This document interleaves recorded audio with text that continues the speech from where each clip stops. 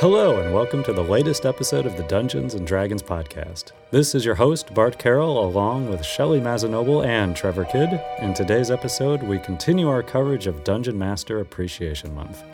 First, we speak with Spencer Crittenden, Dungeon Master for the weekly Harmontown podcast. Then, Robert Aducci of the D&D Adventurers League runs us through his Learning to DM seminar.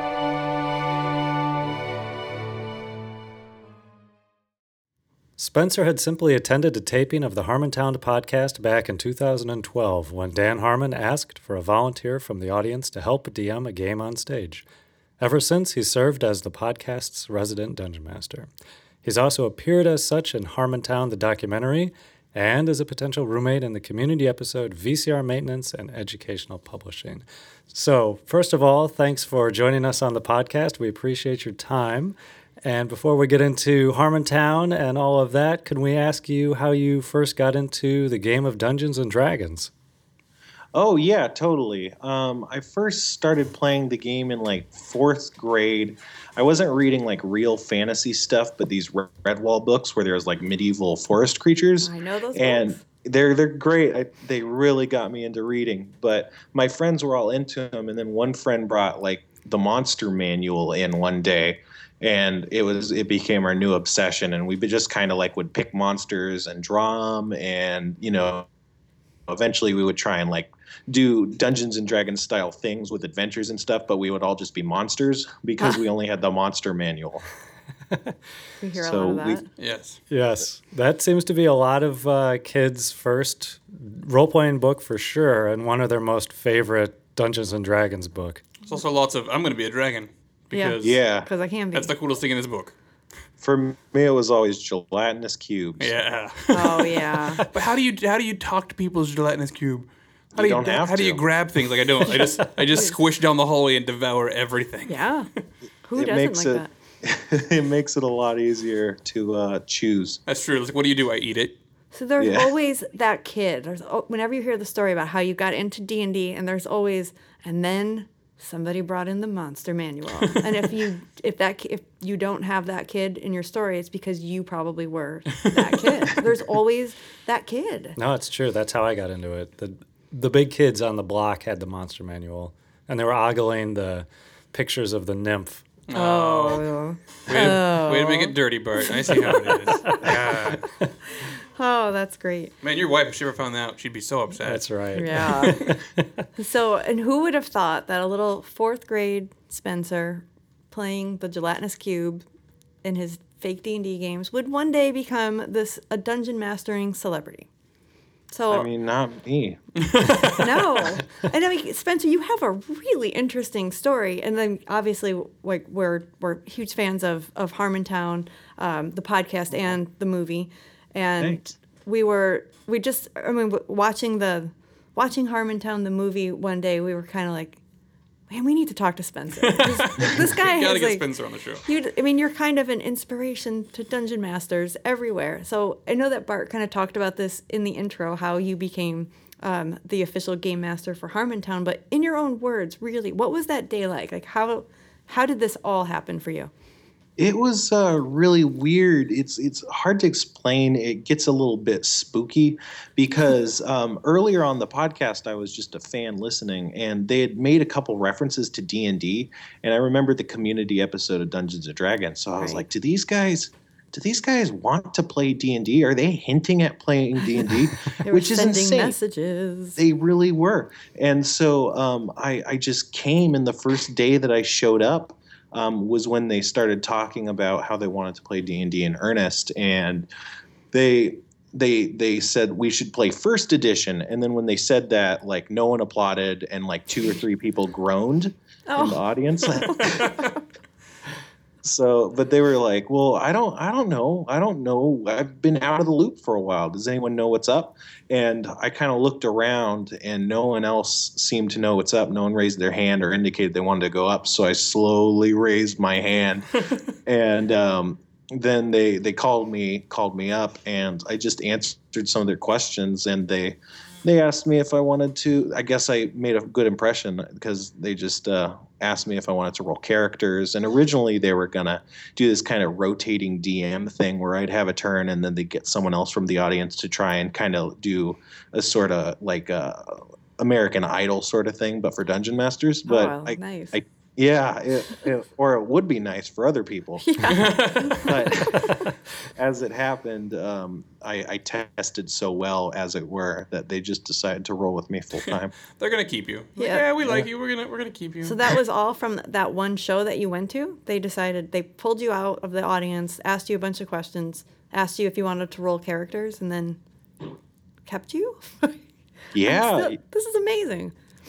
Yeah, definitely. You're telling me it's a real Cinderella story, maybe. So this is going to be a hard question, but I have to know. Yeah. What kind of DM are you?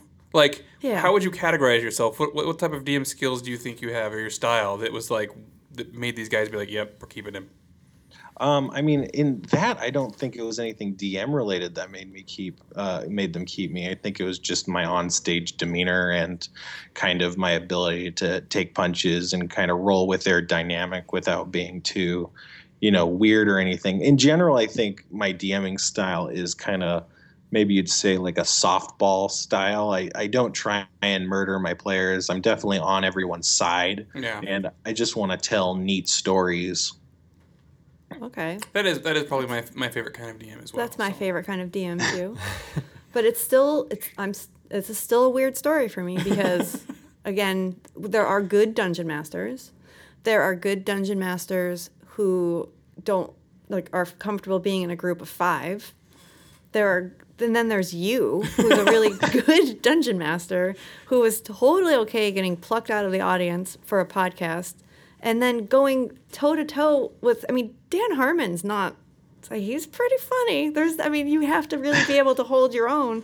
Do you have a theatrical background, or you're kind of watching you on Harmontown or listening to you, you're really funny. How are you being this? You're not rehearsing in advance. This is not scripted. Or are you rehearsing? Or are you? Yeah. No, not even a little bit. I don't have a background. I don't have anything.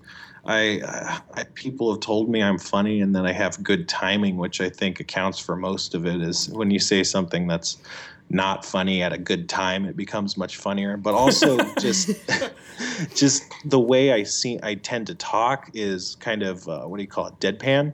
Yeah. So when I tell a joke and it isn't funny and no one laughs, it just sounds like I didn't tell a joke. So that's still funny. Yeah. It makes it seem like my hit percentage is a lot higher than it really is. That is true. You really can't let actually him get hear at that. is he learned all of his social and joke skills through D&D. So and you can too.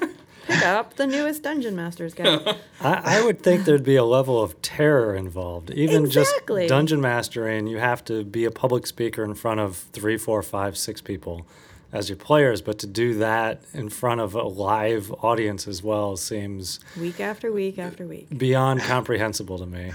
Oh, terror and beyond comprehension are definitely big pillars in my life. I have a unique gift, I'd say, where when I am really stressed out or freaked out, I kind of just look like someone who's utterly calm. I kind of just shut down and become like a stone wall. And it just looks like I'm confident and calm, but I'm really just terrified and don't show it. And I think that goes a long way for making it seem like I'm a lot more comfortable than I truly am. It's probably better than those sleeping goats that just pass out when they get stressed and collapse. I will tell you share that same quality with Chris Perkins. Chris Perkins, before we go to any of our live games, sorry, Chris, I'm not trying to throw you under the bus or anything. Yeah. He gets a good chunk of stage fright before we go out there, but you could not tell it looking at him. He's just pretty stone faced. Yeah, I remember he said that to us. He was terrified going out on stage. Mm-hmm. What? You would never know that, but. Yeah, I am too. I get what do you call it? The butterflies in your stomach. I just feel almost physically ill before shows. It's not ideal. What propels you.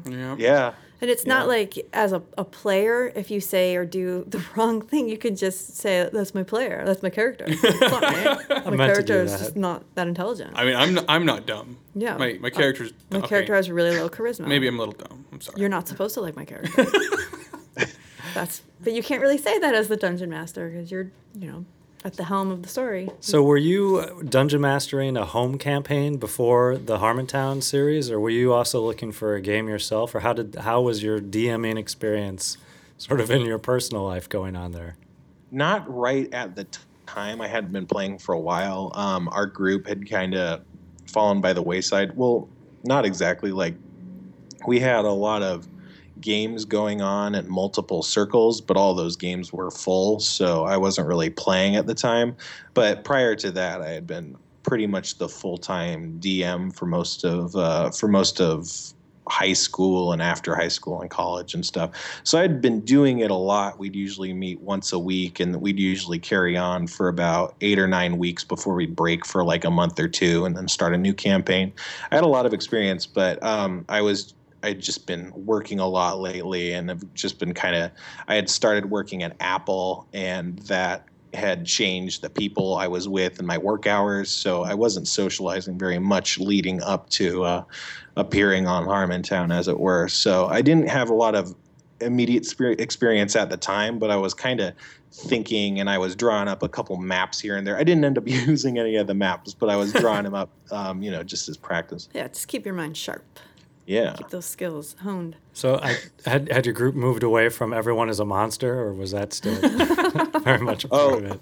I mean, I was the last holdout, I think. Usually people, they wanted to carry on. But that's why being a dungeon master works out, is because you could be all the monsters. There you go. Yeah, that's true. There's probably a lot of gelatinous cubes that show up in your games. See, it still boggles Nothing me. but. That'd be The awesome. number one player choice remains human fighter. Yeah.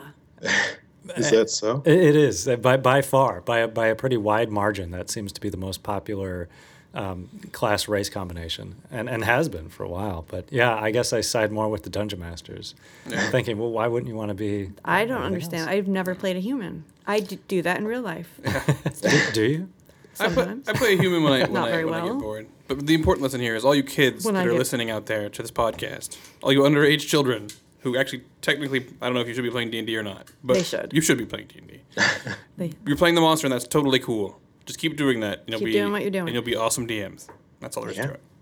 So, do you have any fond memories of being a dungeon master, either on Harmontown or in your personal campaigns? Any particular incidents or scenarios that stood out for you? I guess in home games, one of the coolest things I did was there was an alchemist was the big bad guy, and there is a point where they had wandered into the alchemist lab, and there's all these experiments that were doing all sorts of weird stuff like living spells and alchemy based zombies and all sorts of interesting stuff. And then at the end there was a transmogrification chamber where weird stuff would happen when you would go inside, but people figured out that if they put themselves in one side and put an object in the other side, they can kind of like fuse with it and gain their parts and gain their powers. So we had a player that fused with a crown of blasting and could shoot fireballs from his mind, and another one that fused with a bag of holding, and so he could like hold anything in his stomach and just he could couches. eat anything. Yeah. That is awesome. Man, that is a good icebreaker question at parties now, is what, device would you want to meld with? Yeah. D&D parties, specifically. Yeah. I also love the word transmogrification. Yep. Yeah. That doesn't come up very often. Again, D&D, I'm D&D afraid. conversations. You're hanging out with the wrong people. Going to the wrong parties, Bart, man. I remember it from Calvin and Hobbes, and I remember looking it up as a reader of the cartoon, and it was a transformation into the monstrous, and I'm like, man, there's a word for that? That's super awesome. That is cool. Yeah, I learned it from Calvin and Hobbes too. I don't think I've read it anywhere else. Oh, how funny. So part of why Harmontown is so entertaining is because of the big personalities on the show. I imagine for a dungeon master, that's good and that's bad. But I often feel for you, like how is he doing this? But how do you, as a dungeon master, give players the freedom to be creative but still managing to keep this game on track? I think that it kind of stems back when we first started playing. It a really loose version of playing, and then we kind of ebbed and flowed. Sometimes we'd play a lot of D&D and other times we wouldn't, but we did a lot of free-form RPG. I remember Pokemon was really popular, so we would like kind of role play as Pokemon, and then largely those would just happen with no rules, and that just became my style. And I got really into learning all the books and reading all the books, and I would say I did that more than anyone I know. I read the books maybe 10 times through, whereas my friends would read them like once or twice through. And so I just would have this kind of almost encyclopedic knowledge of the rules. And so I would be able to easily on the fly translate between, just people's intentions and actual rules.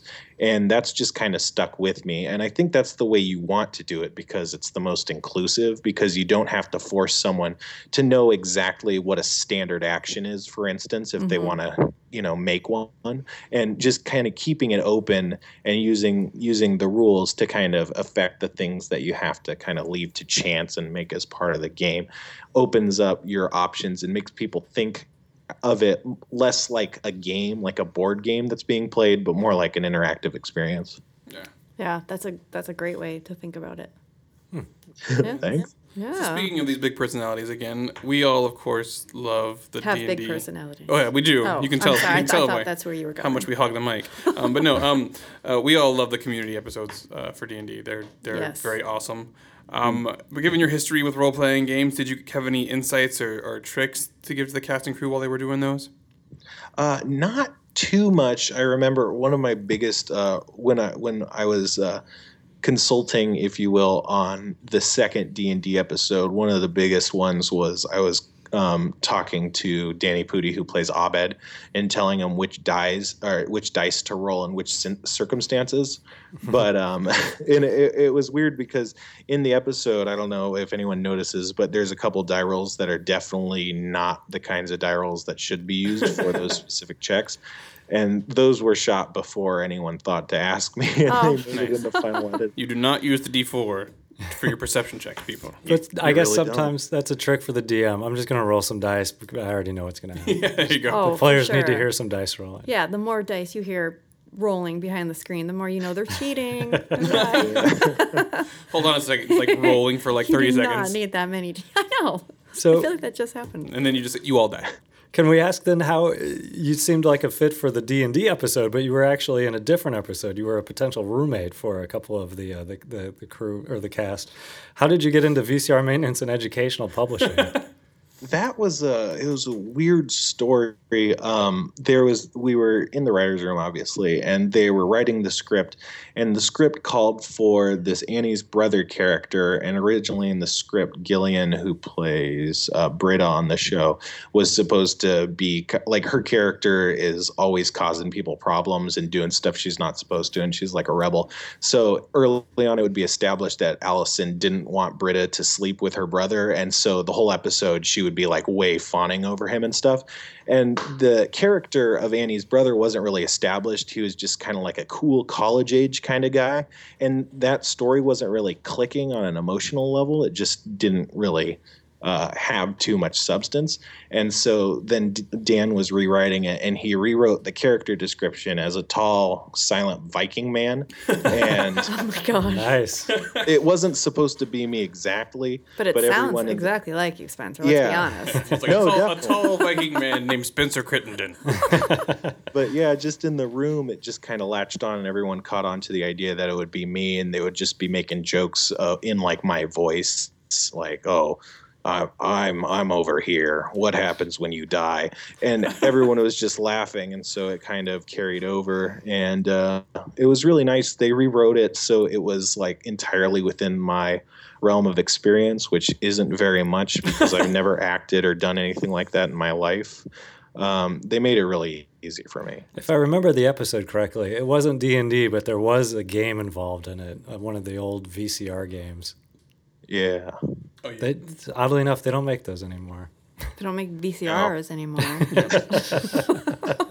Yeah, those games, they were not a good idea. All right, fast forward to scene 22. Hey, hold on. Hold on a second. We're going to stop the game for a little bit.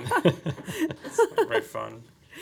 So this is again is weird. I mean, you were acting on a TV show and you had no prior experience. Do you have a headshot now? Oh. I don't know exactly how it works. I think everything's digital these days. I went in with a casting director and we made like a little demo reel of me just doing some of the lines from the script. And that's, I think, how they do it these days is they take these little YouTube-esque videos and put them on these casting sites and then they Oh. send them to whoever wants them. So I think that's how they do it these days. But I don't know. I think that was just maybe a formality. So are you going to pursue acting? I'm not opposed to it. I Okay. don't really know what pursuing acting is. I certainly am not trained for it. I don't know how to get better at it, and I don't really know how to engage and try and find gigs. But I think it's possible. Well, I don't know. playing D&D and dungeon mastering is kind of training for that. Because I mean, Definitely. you are taking on the roles of different characters. Just love that you're in the middle of a shoot or something. Like, hold on a second. Do I have good perception? Wait? Am I? What about? Am I good at deception? What die do I roll Do I need for to my roll motivation? for this? Okay. Just let me know what feats my character. There we go. Yeah, there you go. Yeah. No, it's. I think you're right. I think there is just a lot of overlap. There's been articles on the subject that like improvisation and comedy and acting has a lot of overlap with Dungeons and Dragons and role playing, and that's some of the reasons why you see comedians and Vin Diesel and stuff playing D&D is just because they have similar skill sets required. Yes. Yeah, we always see that thing about, always. It's come up, the D&D is a secret handshake in Hollywood. Because Yep. you'll be talking to someone and be like, I play D&D. It's like, oh, yeah, I play D&D too. Have you bumped into any of that? Not too much in active D&D players. A lot of people know stuff about that, and there are pockets of people that are way into it. But I heard that a lot too, and not that I am out there schmoozing with real celebrities, so I don't have that good of a grasp. But it seems like there are pockets, but they're kind of the people you'd expect, like Patton Oswalt and stuff. Yeah. And everyone knows what D&D is, but I feel like that's just kind of like a 2014 thing that everyone knows what D&D is these days. Right. But yeah, there are people that indicate that they have played stuff. Like Joel McHale used to be really into Top Secret, I think, that Yeah. spy. Sure. Yeah. Yeah. So there's stuff like that where people did stuff like they played Warhammer Fantasy Roleplay, or they played D&D or AD&D rather, back in the day. But I don't see too many people that actively play in groups, although I'm sure that does happen. Yeah, they're probably busy, acting and stuff. Yeah. Suppose it might be difficult to stop and Pursuing bust out your acting. D&D games all the time. Yes. Yeah, it's Wow. tough. They do long shooting days. It's kind of, it's not lifting bricks or digging ditches, but there is a grueling aspect to being an actor. And I even in the 2 days that I was on set, you kind of feel it. There's a lot of downtime too, though, isn't there? That's the problem, I think, is that there's too much downtime. All you're doing is waiting for something to happen. And for me, that's a real nightmare. It's like you can't, you could go over your lines and try and prepare and do different takes and stuff. But other than that, you're just kind of waiting for it to actually happen, for the real thing to begin. And that's just a real hard thing for me to handle. That's our next market. We got to figure out how to get in there and That's get all those actors that's playing the D&D perfect time in between their to dress their up like a bits. gelatinous cube, jump out behind Allison Brie, and be like, "Hey, Right. I'm So- attacking you! Roll your dice." So unfortunately, dressing up like a gelatinous cube means like covering yourself in Vaseline or something. It's not. It's Yeah. not that pretty. That's not how I picture it. Yeah. I need to see that costume. Yeah. I'm highly interested. Yeah. So that's preparation for acting. For preparation for dungeon mastering, are there any tricks or rituals that you tend to evoke or put into practice for yourself? No real rituals. I always try and I wish I could see the notes of other dungeon masters, like the real notes, not just the kind of, typed up treatments of the NPCs and stuff, because I only have my notes that just look like the scrawlings of a madman. It just says like going to Rosebook, Mad Darravon. And like even 2 weeks later, I have no idea what that means. And so it's usually just kind of a rough flow of events with various details. Like it'll say city, magic potion, guy who knows about castle. And then under that, it would be like castle, court jester. And just a bunch of, ideas in rough chronological order. And I have a lot of thoughts that I do a lot of brainstorming just in my head before I write those little kind of notes out. But most of it actually ends up being in my head. And just if I have ideas for specific dialogues or specific lore or information I need to be revealed, that goes in verbatim. But other than that, it's just really, really brief kind of bullet point kind of aspects of campaigns and settings. The notes sound a little bit like if you're waking up in the middle of the night and you want to write down a dream or an idea you just had. That brilliant idea. And the next day you're like, I don't know what this means. Yeah. I love that stuff sometimes, though, because what I end up doing is I'll write a note, and it'll be for something important, and then I'll come back like 2 weeks later or whatever, and I'll be like, all right, so we're starting the session again, and I'm like, what was that? Okay, well, now it's this. Like, whatever that thing I wrote now inspires me for a totally new idea that I didn't have the time before. Yeah, no, I never even thought about that, but it's probably, I mean, it looks completely different from the future, and that might be even a more important inspiration than what you'd originally imagined. Yeah, that's a great idea though for social media. We should ask some of our DMs out there to. I'm doing it. As soon as we get done with this, oh, we want yeah. the computer doing that. Spencer, you're first. Send in your notes. First up. Send We it wanna to see your notes. me. I've always been the DM, so I don't really know how other people do it. I really crave, what do you call it, perspective on the whole DMing thing. If there's only some sort of guide, a Dungeon Master. It's a guide that Dungeon Masters could use. Well, we have our new column on the website, behind the screens, which is Dungeon Masters writing about dungeon mastering and a little peek into how they prep for games and tricks that they use when they're running their games. But we should ask those guys to show some of their notes too. Yeah, Rodney Thompson wrote the first one, and he admitted he stole a bit from Chris Perkins, who probably borrowed a bit from television, which was sort of his structure that he was using. So yeah, it's always good to know what the other guy is doing. Yeah. And that's something that we do a lot. Like I think there's a lot of begging, borrowing, and stealing from their DMs when you see what they're doing. I know you're talking about your DM all the time. Have you actually had a chance to watch the DMs, and is there anything from them that you might have stolen or borrowed? Been inspired by. In my friend groups, I've been the only one willing to DM, and it's one of those situations where if you're going to play, you have to dungeon master the game. Yeah. So I really just don't see other DMs. I mean, I guess nowadays there's like in-store events, like, what are those? D&D encounters? Yeah. Yeah. Good one, Spencer. It's highly desirable as a product and service, I'd say. Awesome. But like I should check out that. But yeah, in my friends and everything, you never see examples of real DMing.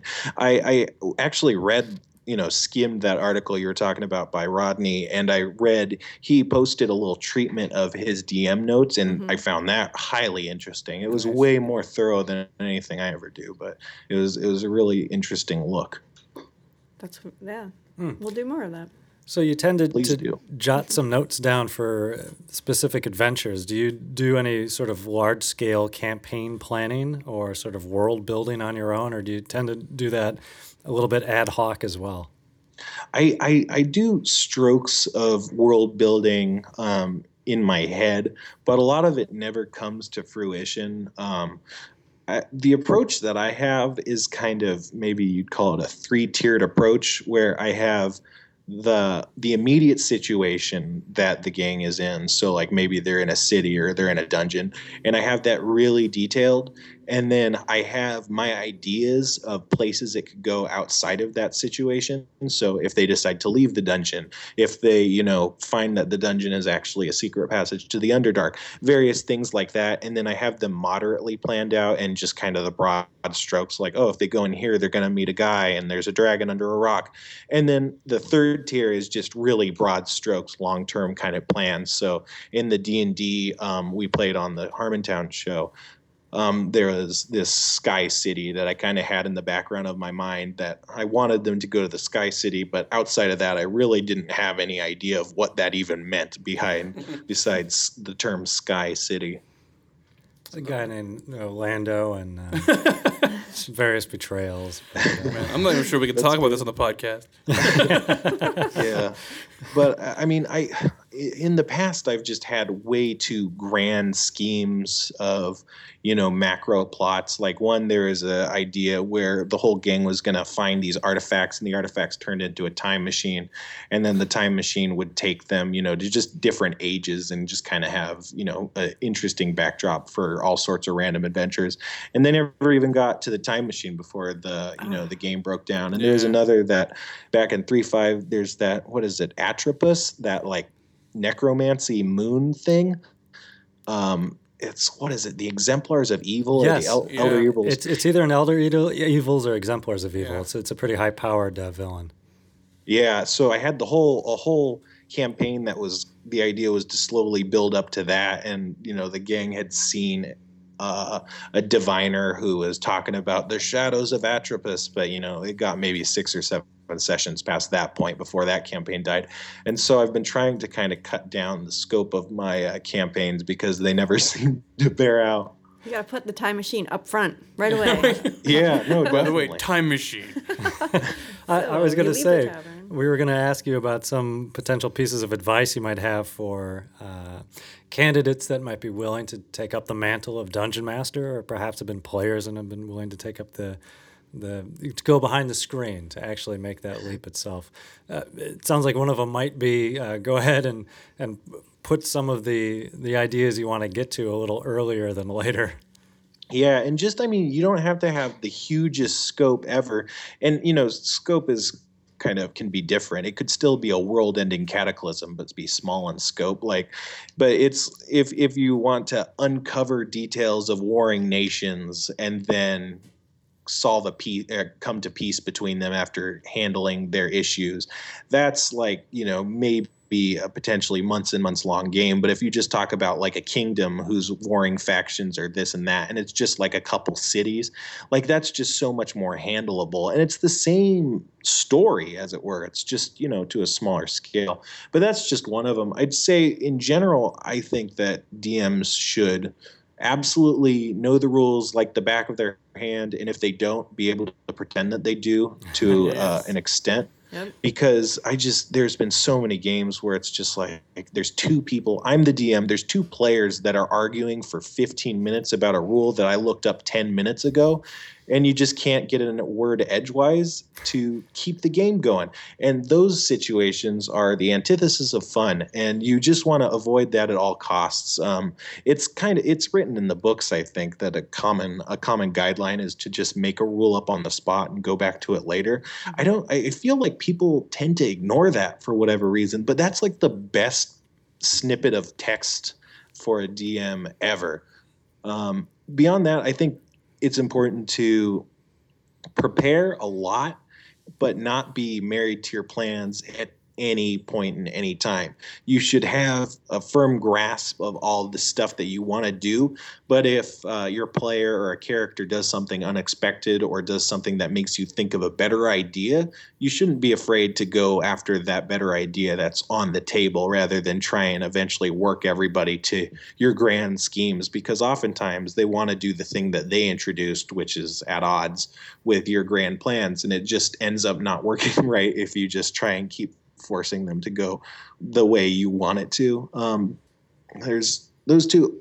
Yeah, just knowing the rules, keeping the game going and not being bogged down in rules disputes, and being willing to listen to your players' ideas and their thoughts of what the game is. I think that goes most of the distance. And also when your players don't or do something that doesn't really make sense, like say there's an empty room and they do perception to try and look and search for clues.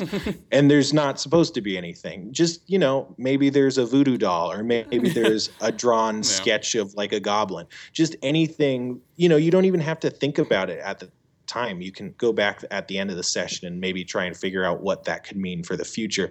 But just to make it feel like they have a strong sense of agency, and not that they're only supposed to do the thing that you had planned and nothing else that they want to do matters in the game. Yeah, we actually have, this harkens back to earlier editions too, but in the new edition we have tables that like some crazy thing happens, or here's this crazy item, and it's stuff like you're talking about, where it's just like, so you have there's this candle that it never goes out. It doesn't ever melt. That's its magic. That's what you find in the room. Like, okay, that's interesting. I love the trinket table. awesome. It's just little tiny things that have a detail that you can just drop in. A black stone that's Yeah. always a little bit warm or whatever. Yeah. Yeah. I like that. That's good advice. Especially, I'm thinking about the game Trevor and I play in a game together. And I feel like we do spend an awful lot of time in rooms where there's nothing, but we're like determined to find it. We have a lot of party interaction where But I'm using we're my arguing magic with each other. and lantern. stuff. Are you sure we don't see anything? You guys got to just leave something there for the next party then. And just let them find it. Let them That's figure it awesome. out. I'm going to Yeah. paint this stone red, and I'm going to leave it right in the middle of the room. It's going to be That perfect. stone. It's amazing. Well, that was extremely helpful advice, and we're glad that you were able to come onto the podcast today with us. Trevor or Shelley, did you have any final questions before we let Spencer get back to prepping for his own next game? Oh, Because I w- don't. one more. Yeah. Only because I really want to make sure Spencer gets loved. Yes. So, Spencer, for us right now, it's Dungeon Master Appreciation Month. That's what we've decided this month is, because we can do that. So do you have any tips for how players can appreciate their DMs, or you know, I don't know, self-serving, how your players can appreciate their DM? I don't know, man. There's just, I feel there's so, wow. Put them on the spot with the last question. It's hard. This is a hard question for dungeon masters. I feel like they all, like, I don't know. Just, Well, you because know. they're all too nice. They don't want to. They're just like doing such a service by know. even being a DM. You guys deserve to be appreciated. Is it like bring food to the next game?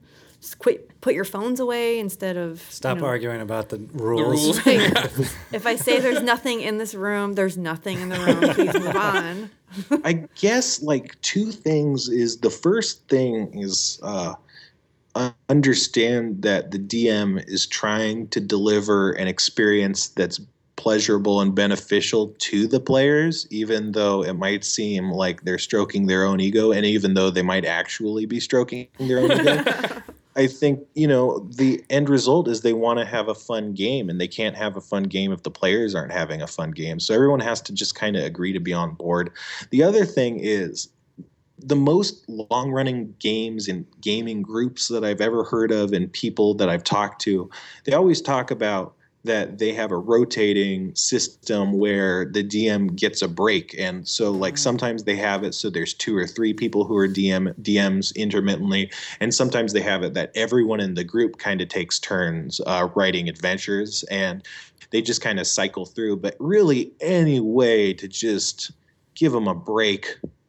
Yeah. It's just no one wants to stop playing, but at the same time, it's just really hard. You're essentially writing an entire story every week if you, if you work through enough of the campaign each session. So it's just really taxing to come up with new, dynamic, interesting ideas that aren't derivative of the last ideas you've had. Yeah, I like that one. That's a good one. Like, Yeah. give your DM a break by DMing for a while, and then you'll Yeah. enjoy the joys of controlling everything and bossing people around and stroking your own ego. And then you can be you go. appreciated. Exactly. And then you get to be. It's a whole circle. We like this one. Well, Spencer, thanks again for spending some time with us, and we will be listening for you on the next Harmontown as well. Awesome. And where also can people find you if they want to show their dungeon master notes or just see what you're up to? How can people find you? Basically, endorse yourself right now, sir. I'm not doing too many things right now. The best way to contact me is on Twitter. I'm at the Sixler. That's TheSixler. I'm addicted to Twitter, and anything people tweet at me, I'll see. So if, We're gonna go tweet at you right after We this are. too. We I'm actually sure. just Please. talked about that before the podcast. And this isn't a question. I didn't say it the entire podcast, but we have to say it. With a name like Crittenden, how could Oh, you not that's be a right. dungeon master? Like, that's amazing. Yeah, that's like made up. I would be so afraid of you. I was like, he's going to kill us all. Got crit right in the name. All right.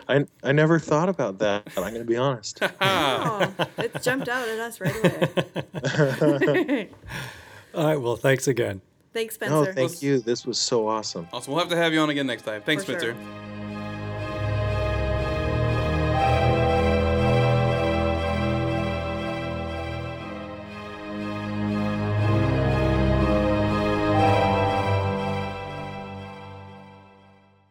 Robert Adducci helps serve as community manager for the D&D Adventurers League and has also crafted the Learn to be a Dungeon Master seminar for interested and aspiring DMs at his friendly local gaming shop in Colorado. So, welcome to the podcast, Robert. And if I could roll right into the first question, how you were first introduced to D&D? How long have you been playing the game? Well, thanks for having me. So I was first introduced in late 80s, maybe 90, I don't know, something like that. By the way we first played was actually not even a formal role-playing game. It was just people talking, and there was no rules at first. And we just thought it was a cool idea, and we kept doing that. And then I learned about D&D, and I was like, oh my gosh, this is exactly what we were doing. And kept asking my mom to get me the red box, and eventually she caved and got it, and been a gamer ever since. So like I said, that was in about 89 or 90, so almost 25 years. Good for you. So are you mostly a player? Are you mostly a dungeon master? I'm going to kind of guess you're probably more of a dungeon master, but do you take on both roles ever? I'm pretty much primarily a DM. Okay. I've played a few times, but it's just never the same. It feels like I'm just sitting there, because as a DM, I'm normally, always working, always thinking. But as a player, you have a little bit of downtime, and it bugs me. I was going to say, that's kind of what a lot of people like about being a player. The things that you list about why you like being a dungeon master are what turns some people off from it. Right? Yeah.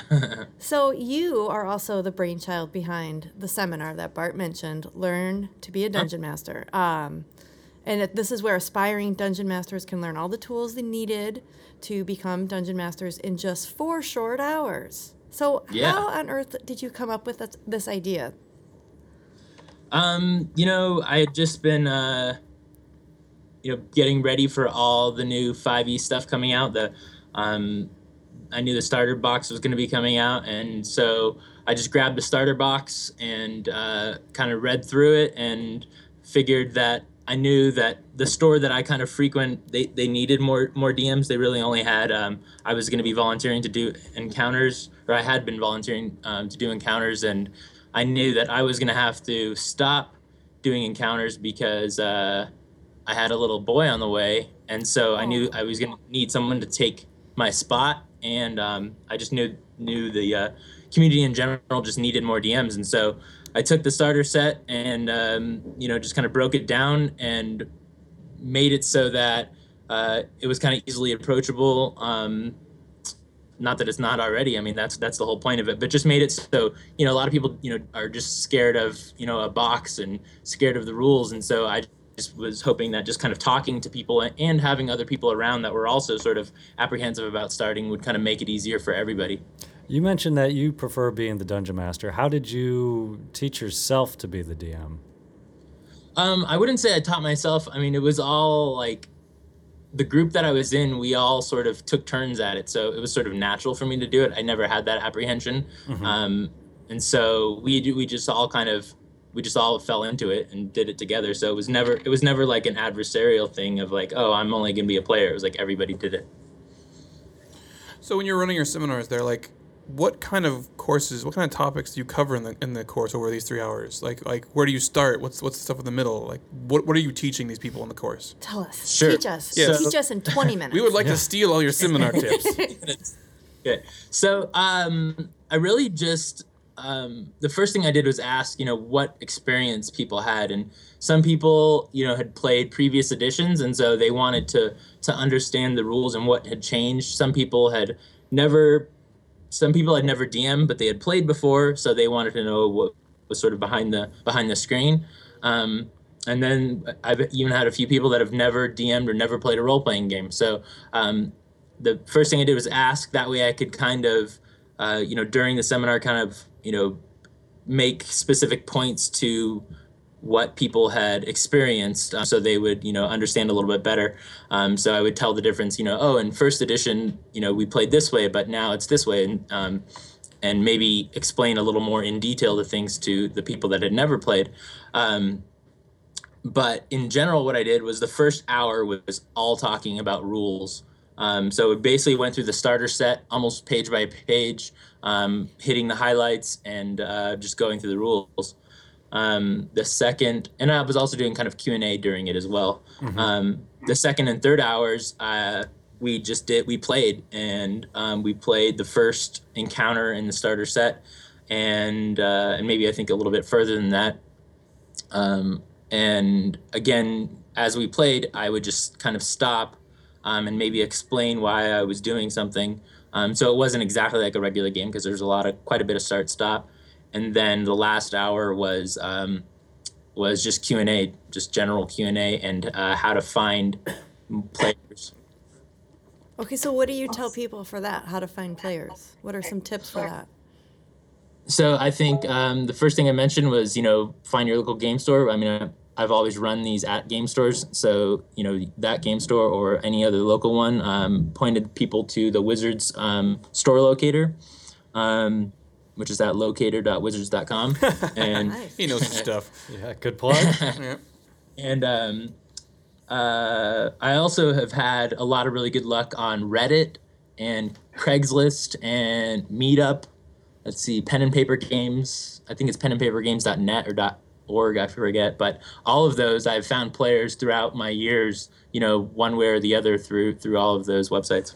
It's a lot easier than back in the day. You'd go into a store and there was a bulletin board with actual physical 3x5 note cards looking for a game. Yep. I remember one time I printed out a bunch of little business cards almost, but just on paper. But they were had the Dark Sun logo because I'm a big Dark Sun geek. So had the Dark Sun logo on it and, my information. And I went to a game store and I put it in every single Dark Sun book they had. That's awesome. Wow. That's a I mean, clever may idea. not be totally legal, but awesome. Yes, I'm sure you got all the permissions required to do that. Of course. Yeah. So I've always also found we used to attend a lot of school and library shows for publishing, and a lot of teachers and librarians have always asked to start D&D clubs, and they have no idea how to begin to do that. So is that a good avenue that potential dungeon masters who come out of your course inspired and ready to start up a group, maybe they could talk to local schools or libraries?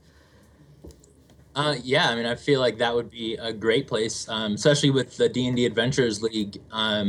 If you have, if you have a public location that you can play in, we'll give you materials. We'll give you the D&D expeditions to run. So, yeah. There you go. Yep. Definitely. So you were talking a little bit about new players there. What tips would you give new DMs? What would they absolutely positively have to know sitting down with their table for the first time? I would just say, don't be afraid of failing. Like most things when, I do a lot of martial arts and stuff like that. So if you're doing a demo or anything like that, if you're doing it and you screw up, chances are other people, unless it's like a really apparent script, like chances are people don't even notice it if it's something minor. So same with D&D. Like, yeah, if you completely, just pull some rule out of nowhere, then yeah, people might notice. But if it's something minor, like using maybe the wrong skill or using a wrong difficulty class or something like that, like no one's ever going to know that stuff. So just kind of plug on, don't worry about it. Plus, if you're wearing your actual martial arts outfit, they're probably not going to Just question have you. a black belt on. So do you think it's easier for new dungeon masters to play with a group of new players or established players? That could go either way, I guess, because Yeah. new players, they don't have any expectations. So that could be easier that way, but also running with a group of established players, like they could help a new DM, where he or she does kind of stumble a little bit, they could help him out there. So it could go either way. How does that work in your store or the store that you tend to DM at when you do the D&D Adventures League? Are there generally the same groups that show up week to week? Are there newcomers that drop in and drop out?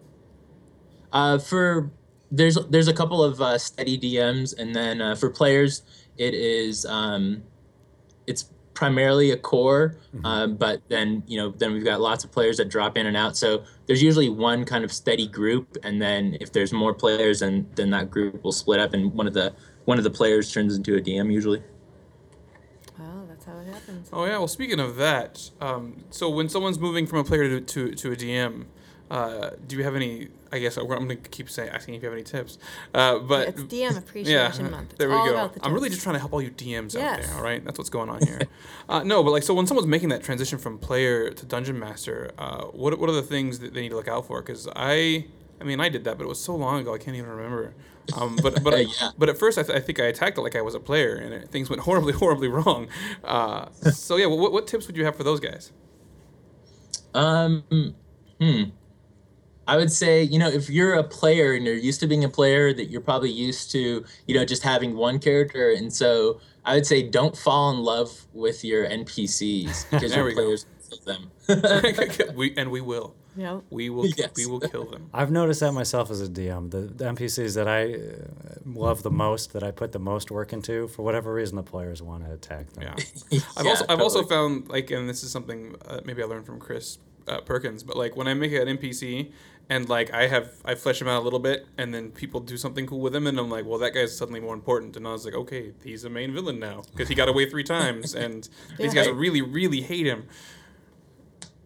Yeah, there was an NPC in my first D&D game, Lady Eladrin. I can't remember, and she kept popping up, and I hated her guts because she always sent us off on these wild adventures. And like for once, I just wanted to say, just do it yourself. You're so needy. It's just stop asking us to do this, and we would come back beaten and battered, and it wasn't ever really worth the fight. I So, take it You you do want realize you're an adventurer, right? yeah, You're supposed to go out and do these Yeah. heroic Detail. things. yeah, but it was always for her though. It was there we always go. for her. Like to the dungeon master could have came up with another NPC maybe. I don't know. He just kept going back to that old well. But anyway, Yeah. I digress. Excuse me. So, is this seminar that you do, is this tied to your local game shop, or do you just have them as support for what you do, or how does that work?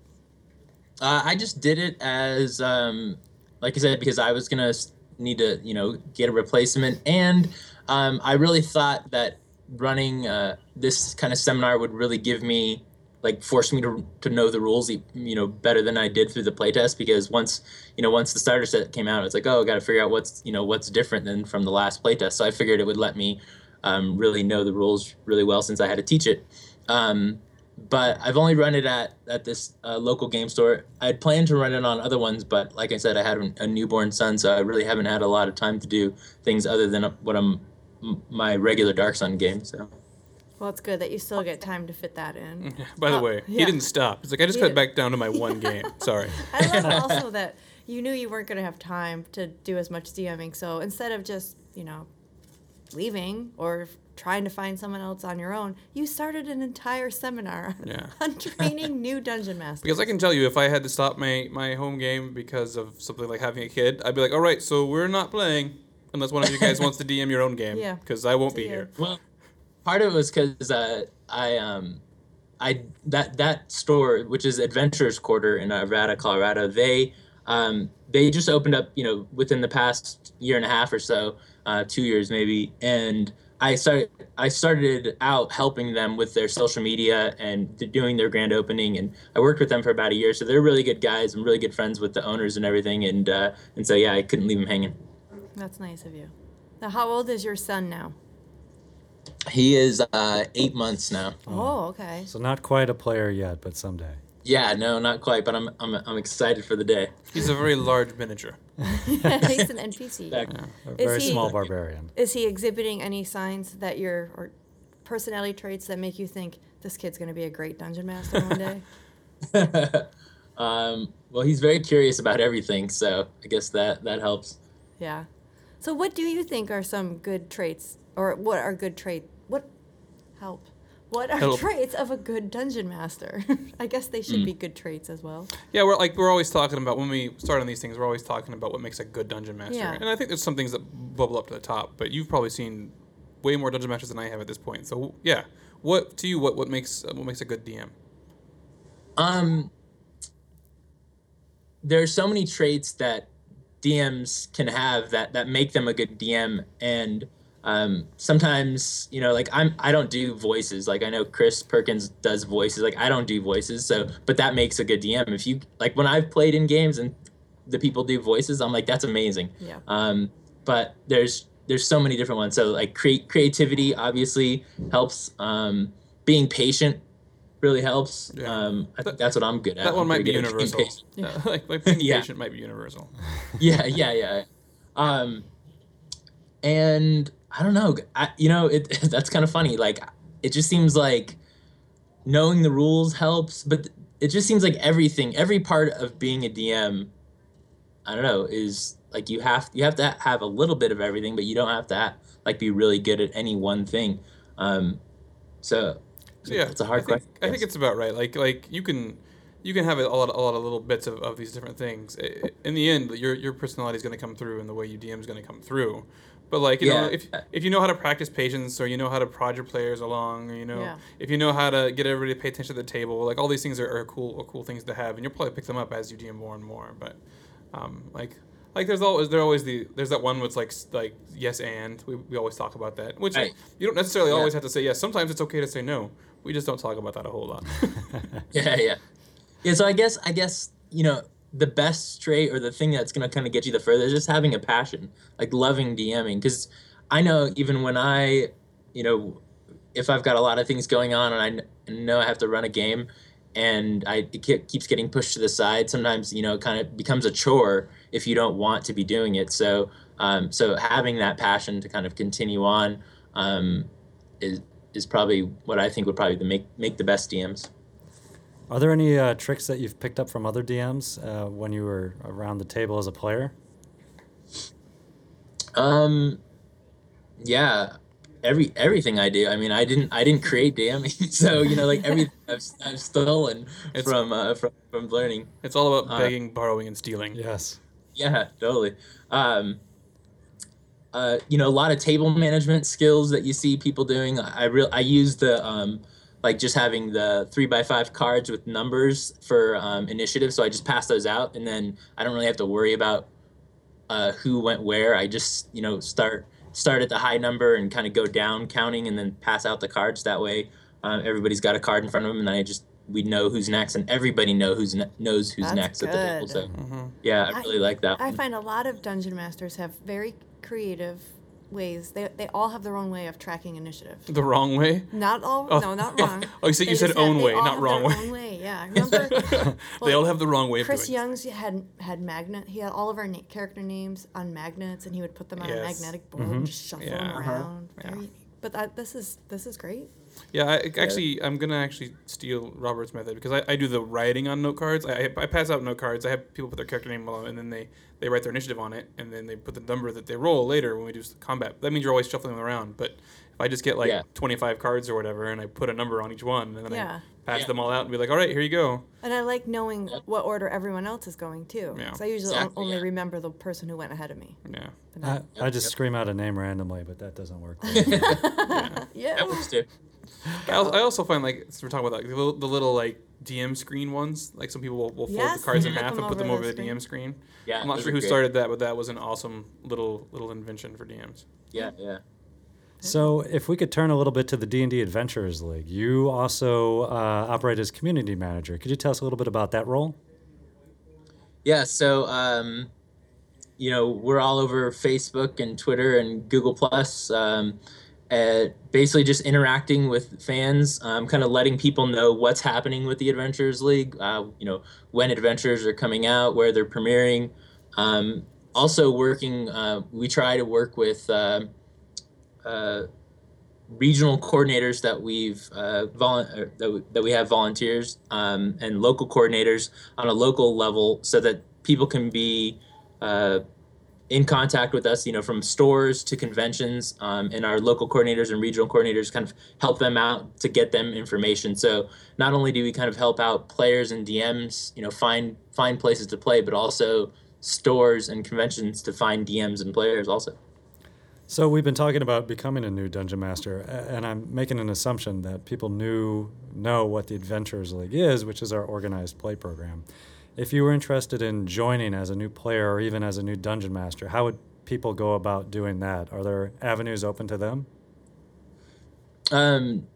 In order to become a player or a DM, it's really, really easy. I mean, everything from home play, all the way to conventions, allow for Adventurers League play. So, as I said before about the Wizard store locator, you can just, type in your zip code or whatever there, get a store. You can call the store, see if they're running encounters or expeditions, and usually you can go there and play a game. We also have the Player's Guide, the Adventurers League Player's Guide, which kind of has a little bit, a few more rules than the regular Player's Guide to help people get an Adventurers League kind of legal character. Then they can play that character both, at home. You can play it at conventions, at a store, anywhere where Adventurers League games are played. That reminds me of something that always came up from my customer service days. We would always have people who, weren't necessarily in a big city, or, they weren't in a convention town. They didn't necessarily have a big game store, so they would call up and be like, so how do I get my game store to run Dungeons & Dragons? How do I get involved in these organized play things? Do you have any tips for those people out there who might have that same question now? Sure. We have on the dndadventuresleague.org website, there's a page called Get Involved, and it's got a lot of details for if you're a store, if you're a convention, if you're a club, on how to get involved, how to get the adventures. So if you're a store, you have to sign up to be part of the Wizards Play Network, and you'll get access to the Wizards Events Reporter, and that's how they'll schedule games. If you're a convention, you can get games in a couple of ways. The first is to partner with the store, and then the store would schedule the games for you, and then you'll get the magic item certs to give away during the games. But if you don't have a store near you, so if it's a small town that doesn't have a store, they can still get Adventurers League play by going to let's see, we've got it linked on from our website. I don't know the exact page, but it's there's a page on the Wizards website where you can apply for convention support, and it doesn't have to be strictly like a convention. It can be a single day convention, like a game day. It could also be like a club playing in a public place, like a library or coffee shop. That's cool. Yeah, and they can get all the expedition adventures. Yeah, just a quick plug for the website as well. If you go to the Dungeons & Dragons website, everything should be under Playing Events. There's a few pages set up for the various Adventurers League components. There's D&D Expeditions, Encounters, Epic, and material for Dungeon Masters and players. So either you're on the Adventurers League website, or if you come to the D&D website, you should find what you need right there. Yeah, and I believe on the website you can also find links to the D&D Adventurers League Yes. website and their social media stuff too. So Yeah. Absolutely. So do you franchise out your seminars? there we go. Is there any way? Can if we there was pay you somebody for your in, like- seminar? Well, if somebody was in upstate New York and wanted to help their store with your seminar, do you can they take the Robert Aducci 4-hour D&D seminar and then teach other people? I haven't really really done a lot with it, because to me it seems like, I don't know, it's not, people are like, can I get your notes? And it's like, well, all I did is step through the starter set, ran the first encounter, talked about it, and then had Q&A and told people how to find a group. Like that's all it was. So when people say, can I get your notes? Like, yeah, you can get my notes, but they're not deep. It's not going to be that exciting. Anybody can do it. Like, use the starter set, step through it. That's all it takes, really. Well, which is good to hear that it's at least easy to get set up and running a game. I know there's a certain amount of trepidation sometimes for players to make that move behind the screen. Yeah, and for that, I'm gonna thank all the the team downstairs plus all the playtesters who made that possible, because they streamlined the rules and they really made it. For my opinion, again, I've been doing this for a long time, so take it with a grain of salt. I looked at the new beginner box and I was like, wow, that was pretty awesome. Yeah, I really like how they, even in the adventure, they kind of highlight certain parts of the rules, and that really helped me when I was running it, because it reminded me, okay, let's talk about skill checks at this point, or let's talk about saves. And so yeah, that was fantastic. Yeah, and for people out there, it's called the starter set. I know I call it the beginner box. I use the words interchangeably. It's not. The starter set. Starter set, yes. So before we let you go, we are celebrating Dungeon Masters this month. Do you have any tips for players on how they might appreciate their Dungeon Masters? Oh, sure. As a dungeon master, I love it when players bring snacks to the game table. That always comes up. Go figure. Always comes up, yeah, because snacks Yes. are always good. So let's be clear. DMs need to yeah. be fed. They're too busy They do. making your adventure to actually stop and eat. Right. So if you feed them, Exactly, they're that's- much less cranky. Feed your dungeon Yes, masters. yes. And if I'm not, if we're having a marathon session and I'm not eating, it's not going to go well for anyone. Yeah. No. But also, DMs buy a lot of books and miniatures and everything. So, last night actually, I had a player give me a miniature, and so that's fantastic. I loved it. And so, if the players want to pull up and buy an adventure that maybe they're gonna play, everybody throw in a few dollars. I think that's awesome. Just don't read it ahead of time. Exactly. Right. Here. Earmark a bunch of Here's pages. this- I marked page 42. I want that one. That's what that's the item I want when I defeat that encounter. Yeah. That's great ideas. Well, we thank you for your time, Robert. As we mentioned before, for folks interested in joining the D&D Adventurers League, you can go to the Dungeons & Dragons website, look under Playing Events, and we certainly thank you for helping continue the necessary job of educating players who are interested in becoming Dungeon Masters themselves. We need players, we need Dungeon Masters to continue the game, so it's always great when there's more advice and teaching supplies out there to help encourage people to do so. Yeah, and we hope you feel very, very appreciated this month and every month. We but love you. especially We love this you, Robert. We love you so much. We love you so much. Well, thanks. It's been great to be here, to be on the official D&D podcast. Amazing. Absolutely. It's very hard to get a Yeah. spot. I don't tell everybody I love them when they're on the He podcast. doesn't. all right? He's actually never said that It's a before. big deal. He's even blushing right now. My face is just red. As always, thanks for listening to the Dungeons & Dragons podcast. You can download the podcast from the D&D website under the media section or subscribe directly from iTunes.